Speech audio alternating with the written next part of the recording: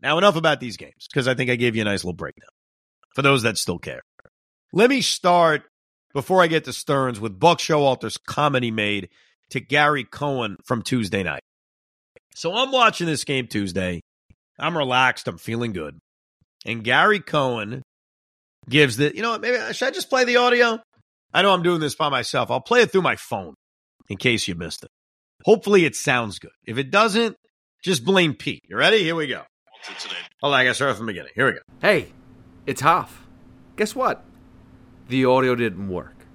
But if my recollection, if I remember properly, because you played this for the meeting this morning, that Buck Showalter basically told everyone that only reason why he was playing guys like Brett Baty versus left-handers in the National Series was because the Nationals were out of contention. But versus other teams, that may not happen. They may have to play guys like Ruiz or whoever because it wouldn't be fair to those playoff-bound teams or those teams fighting for the playoffs. I think I got that right. Hopefully I did. Hopefully I didn't screw it up. All right. This is ridiculous. I mean, that comment, if Buck actually said that, and I believe he did, is absolutely asinine. Buck Showalter is telling us, the consumer and the diehard fan, that we need to care more about the Diamondbacks, Reds, Marlins, Cubs, Giants pennant race than we should the development of the team that we pay money for and care about. That's what he said. He said to Gary Cohen, well, against the Nationals, sure, I'll throw Brett Baty against the lefty and see what he's got, which matters. But against the Reds or against the Marlins or against the Diamondbacks, I can't do that because I owe it to the other teams that are in a pennant race to put the guys on the field that give me the best chance to win. Because in his point is, look, Brett Baty sitting 130 against lefties. That doesn't give me the best chance to win, but it gives me the best chance to evaluate what I have. I'm sorry, and this may sound like hyperbole, but I've had hours to think about this, so it's not. That's a fireable comment. That's an insulting comment. I am deeply insulted by Buck Showalter caring more about the Cincinnati Reds than he cares about us. And I'm sorry if you take that and say, Evan, you're taking it too far. I don't think I am. I do not care. You should not care. Buck Showalter should not care about the integrity of the Marlins-Reds wildcard race. It's not as if the Mets are going to put position players on the mound. I'm not suggesting that.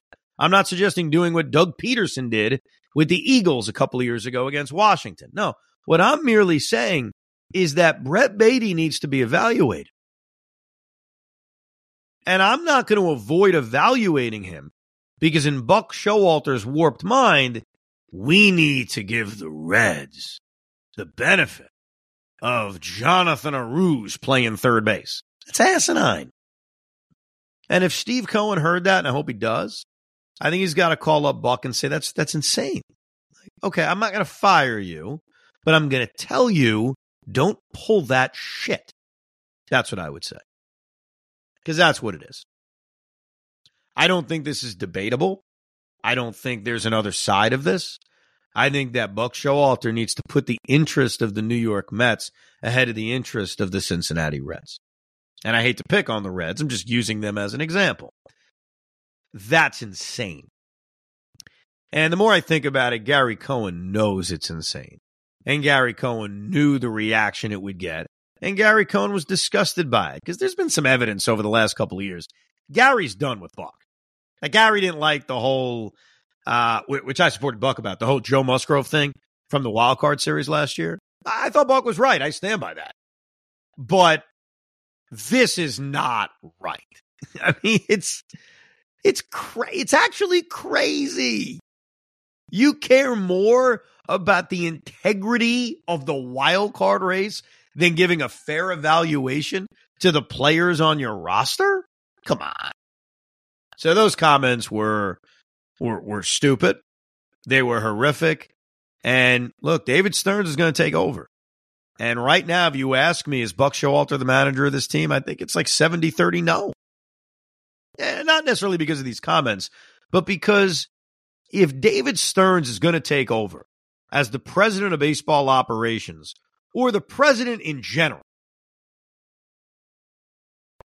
he's probably going to want to bring in his own manager. That's what I'm thinking. And Buck Showalter is not necessarily going to be the guy. Now, as far as David Stearns is concerned, it does sound like this thing is happening.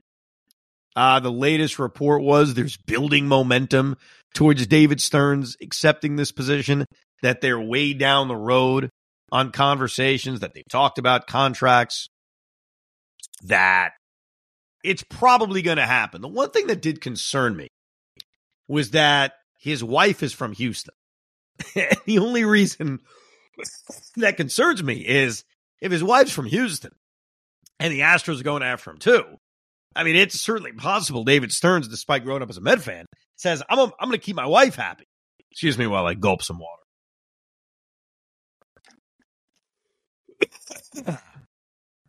So, look, I still think he's taking the job. I still think that eventually this reality we've all sort of known about for a year and a half to 2 years is going to happen. But there is a little worry when you hear, well, his wife's from Houston and the Astros are also interested. David Stearns is also the right guy for this job. Now, we're going to do a podcast, and I think we're going to do it probably next week. We got a little bit of time. We're going to do a deep dive on David Stearns' resume, the good, the bad, the indifferent, because I think from afar, our reaction to David Stearns is kind of simple, which is he's from New York, he's a Met fan, and the Brewers have been successful as a small market team. Now, if you take what the Brewers have done and you add the money that Steve Cohen has, that this could be even bigger and better. Now, it doesn't always work out that way. That's why I think we need to kind of dive deeper into what David Stearns has done as the general manager of the Milwaukee Brewers. But let's not get this confused. If David Stearns takes over, and he will, he is running the show. Like, Billy Epler will still be here, and he'll still be around, and you'll hear his name. But the buck's going to stop with David Stearns. When we talk about the Mets making a trade, we're going to talk about David Stearns. Now, there are some positions in sports where the guy who isn't the GM, who's something else, something above him, gets all the attention. The Knicks are a great example of that. Leon Rose is not the GM of the Knicks. He's the president of the Knicks. For a while, their GM was Scott Perry. No one talked about Scott Perry. So this is going to be David Stearns' show. Will he fire Buck Showalter and hire Craig Counsell? I don't think it's as cut and dry as that, because I'm not sure if Craig Counsell necessarily wants to manage in New York. He's a Midwest guy. He has no connection to the Mets other than his relationship with David Stearns. And while they may have a great relationship, that may not be enough for him to say, hey, I want to go from that, which is the laid back, no pressure in Milwaukee, to New York City, where everything is questioned. But I do think the eventual hiring of David Stearns opens up the future of Buck to being much more of a coin toss. Much more of a, we'll see. I know Cohen and Epler have said all the right things about Buck and how much blame he deserves for this failure. And it's not necessarily pinning the blame on him. It's more, there's a new sheriff in town. There's a new guy running the organization, and that guy may want his own guy managing the team. But it is very exciting. I hope this happens soon. I hope that we can finally put an end to this concept, because it's been years of this. Mets are trying to get permission to talk to him. Mets are talking to the Brewers, Mark Antoniso, about can they talk to David Stearns? Well, now they finally can. So I think it'll be nice to have this thing done if it in fact gets done, and it's certainly looking that way. Real quick, as my cough has come back, as you could probably tell over the last few minutes. I was reading a little bit about the posting system, because Yamamoto appears to be the likeliest Met starting pitching free agent target. You don't have to give up the compensation of a draft pick. You just have to give up money. And obviously the Mets have now created this connection in the Far East. So the way the posting system works, just some facts. I was reading about it and I thought it was interesting. Between November 1st and December 5th, that's kind of the time frame we're looking at, a player can be posted by their team from the Nippon Pro Baseball League and Major League Baseball. For his posting to become official, both the team and the player must agree on the posting. I think that seems inevitable. Yamamoto wants to come over. He's going to be posted. Question is, when does it happen between November 1st and December 5th? The NBP team will tell the NBP commissioner, who then will tell Rob Manfred the player has been posted, and then all Major League Baseball teams are notified. At that moment, all clubs are free to negotiate with Yamamoto. You then have, from the moment he's posted, 45 days to negotiate with Yamamoto after he's posted. If no agreement is reached in that time frame, the player returns to the Nippon Baseball League. That's it. He cannot be posted until the following season. So it's over. So if in 45 days, Yamamoto doesn't feel comfortable with the offers that he's made and he doesn't accept any of the offers, it's done. And he goes back to the Nippon Pro Baseball League. If Yamamoto signs a contract with an MLB team by the end of the signing period, he becomes a part of that MLB team, and the NBP team receives a bid fee for the transfer. So this is where it's purely financial, and that's the muscle that Steve Cohen has. For major league contracts with a total guarantee value of $50 million or more, the release fee will be 20% of the first $25 million plus 17% of the next $25 million plus. The one thing I don't know, and this, I guess, matters more so to Steve Cohen than maybe us, is does the posting fee, this tax you have to pay, does that also get taxed via the Cohen tax? Or is it simply looking at whatever the final contract is? This is going to be expensive. Now, I don't know what Yamamoto eventually gets. I would just venture to say it's a little bit more than what Kodai got. He's younger. I think he's more highly regarded. So probably gets a little bit more. So you not only have to pay him that, you got to deal with this tax we're talking about. But if I had to sit here right now and guess, that's what I think they do. I do. I think if I had to guess right now, they're going to add starting pitching during the offseason, and I think Yamamoto is going to be their main target. And again, Steve Cohen will use the muscle of money to get that deal done. One other thing I want to touch on before I cough it up. There was a baseball game on Wednesday night. There was a baseball game that featured the Houston Astros taking on the Texas Rangers. There was a baseball game that featured a pitching matchup between Justin Verlander and Max Scherzer. And as you would expect, this was a really big game. If you take a look at what's going on right now in the American League, not only are the Mariners, the Astros, and the Rangers fighting for a postseason spot, they're fighting for the division. You know, the Astros have bounced back from the Yankees sweep with back-to-back wins against Texas, and they came into this game 79-61.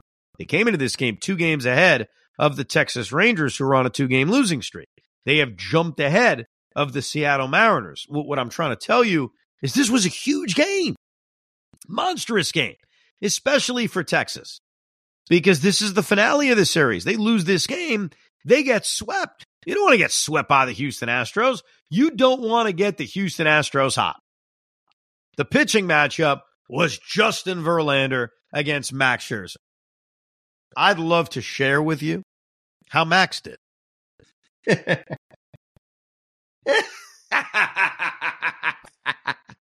I mean, it's a big game, so you know what that means. 3 innings, 6 hits, 7 runs, 3 home runs. Mercenary piece of craps. Oh, it's so Max Scherzer, isn't it? Now, I don't care how Verlander did, and Verlander did well. I don't have ill feelings towards Justin Verlander. I don't. Justin Verlander has become this irrelevant player in the history of the New York Mets. Now, he could take that as an insult, I guess. He doesn't mean anything to me. Like, there aren't many bad moments I think of. There aren't really any good moments I think of. Justin Verlander just happened to spend a couple of months with the New York Mets. So it's not as if I'm rooting for him. He doesn't mean anything to me. Max Scherzer sucked. Max Scherzer, and we were all excited about it. I admit it. We were all excited about the signing. Max Scherzer was so bad in every big moment. You name the big moment, he was bad. If Max Scherzer wasn't bad in every big moment, the fate of our franchise would look different. If Max Scherzer isn't booed off the mound and throwing batting practice against the Padres, things are different in that series. If Max Scherzer doesn't crap the bed in Atlanta last year, things are different with the division. And if Max Scherzer doesn't crap the bed in every big moment in 2023, maybe they're not selling. So to see Max Scherzer in his first truly big start as a member of the Texas Rangers be as bad as he's ever been in a big spot is a crying shame. Spoiler alert, he's hurt. He's battling through some injury, but he knows his body. Well, you may know your body. I know the results. Big moment, small outing from Max Scherzer. We appreciate you listening to the Rico. Now we get another off day, and then we get a weekend in Minnesota against the Twins. You can email the pod, thericob@gmail.com, thericob@gmail.com. Thank you very much for listening and downloading Rico Brogna. We hope you enjoyed this episode of the Rico Brogna podcast. It's amazing, isn't it? Make sure you download it now to keep it on you at all times.